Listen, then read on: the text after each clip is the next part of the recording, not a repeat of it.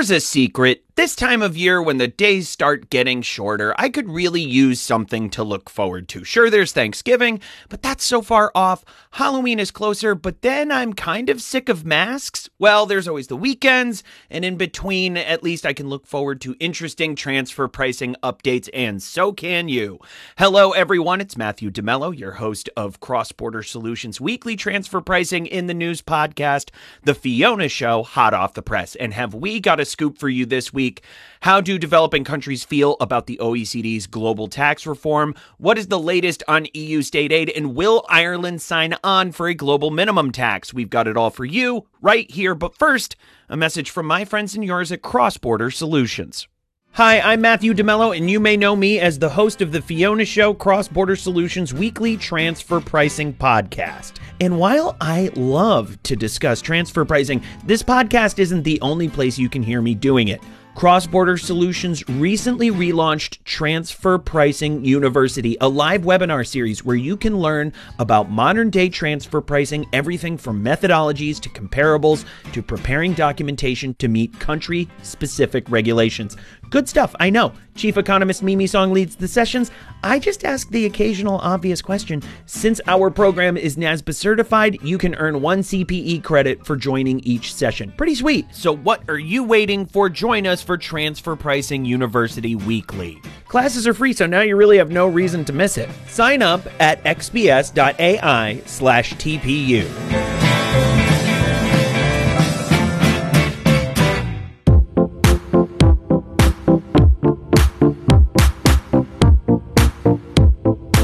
Global tax reform debates continue, especially for developing countries. In fact, they've worried they wouldn't fare very well under the Pillar 1 and Pillar 2 proposals from the beginning. Their issues, let's start with Pillar 1.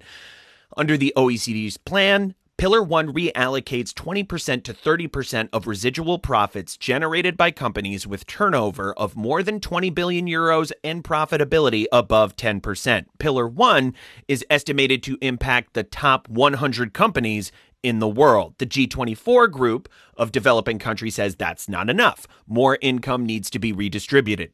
In a statement on Sunday, the group claimed that, quote, not less than 30%, unquote, of multinationals' residual profits should be reallocated. The G24 feels given that Pillar 1 affects only a handful of companies, less than 30%, won't make a meaningful difference for developing countries which desperately need the revenue. The G24 isn't satisfied with Pillar 2 either. The group wants a minimum tax that's more than 15%. And while they haven't said just how much higher in the past, developing country representatives have gone as high as 25%. The OECD's proposals are on track to be finalized at the end of October, when 140 countries will negotiate the last of the details. So for now, all we can do is wait and see. With global tax reform on the horizon and a new U.S. tax proposal in the House, the issue of EU state aid may not rank that high in your latest newsfeed, but a recent decision by the Court of Justice of the European Union could bump it up on your list. In the state aid case, the Commission versus Belgium and Magnetrol International, the Court of Justice bounced a February 2019 judgment back to the European General Court for further examination. What was the case about? Excess profit tax exemptions. In 2004, the Belgian government offered MNEs, which had relocated a key function to Belgium, tax exemptions for excess profits, meaning the profits exceeded what a comparable standalone entity would have earned under similar market conditions. Still with me? The move lessened tax bills for MNEs by quite a bit. Some companies decreased their corporate tax by 50% to 90%.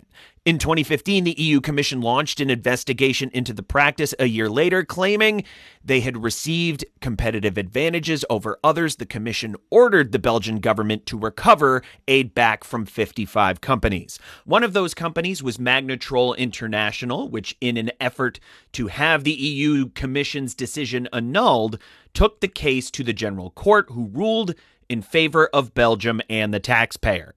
The EU Commission appealed the decision, arguing that the General Court made mistakes in their interpretation of what constitutes a state aid scheme. To make a long story short, okay, already too late for that, the Court of Justice agreed and sent the case back to the General Court. And given how quickly things happen in the tax world, we'll be expecting a decision sometime in the next few years. While most of the EU seems to be looking forward to a global minimum tax, Ireland has been notably opposed. Quote, not to worry, unquote, was the attitude of EU Economy Commissioner Paolo Gentiloni, who told an Irish radio show that he is confident that they will be able to reach some sort of compromise. He stressed that the advantages of doing business in Ireland aren't limited to, quote, a small difference in a corporate minimum tax, unquote. Ireland's corporate tax rate is 12.5%, while the proposed global minimum corporate tax rate stands at the moment at, quote, at least 15%, unquote. He stressed Ireland's other advantages: a sound business environment, educated workers, and of course, English as a native language never hurts either. The commissioner insisted his visit to the Emerald Isle on Monday, September 20th, wasn't to do any arm twisting, but merely to discuss the importance of an agreement. During the visit, Irish Finance Minister Pascal Donohoe told the EU commissioner that Ireland was trying to see if an agreement was possible, but he didn't guarantee that Ireland would sign on. Looks like a little arm twisting may be in order after all. And would you look at that? Now you're all caught up on the latest in transfer pricing, feeling the runner's high of a quick jog through the headlines. Well, then you're going to love the other shows in Cross-Border Solutions Tax Podcast Suite. That's the Fiona Show R&D Tax Credit, the Fiona Show Tax Provision, and the Fiona Show Transfer Pricing. Subscribe to this podcast on Apple Podcasts, Spotify, or wherever you get your podcasts. That's the Fiona Show hot off the press, and we'll keep you up to date on the latest regulation changes in the jurisdictions that matter to you the most. My name is Matthew DeMello, and they let me host, edit, and engineer this podcast. Marilyn Mitchumstrom is our executive producer and wrote today's script. Thanks for tuning in, everyone. We'll catch you next week.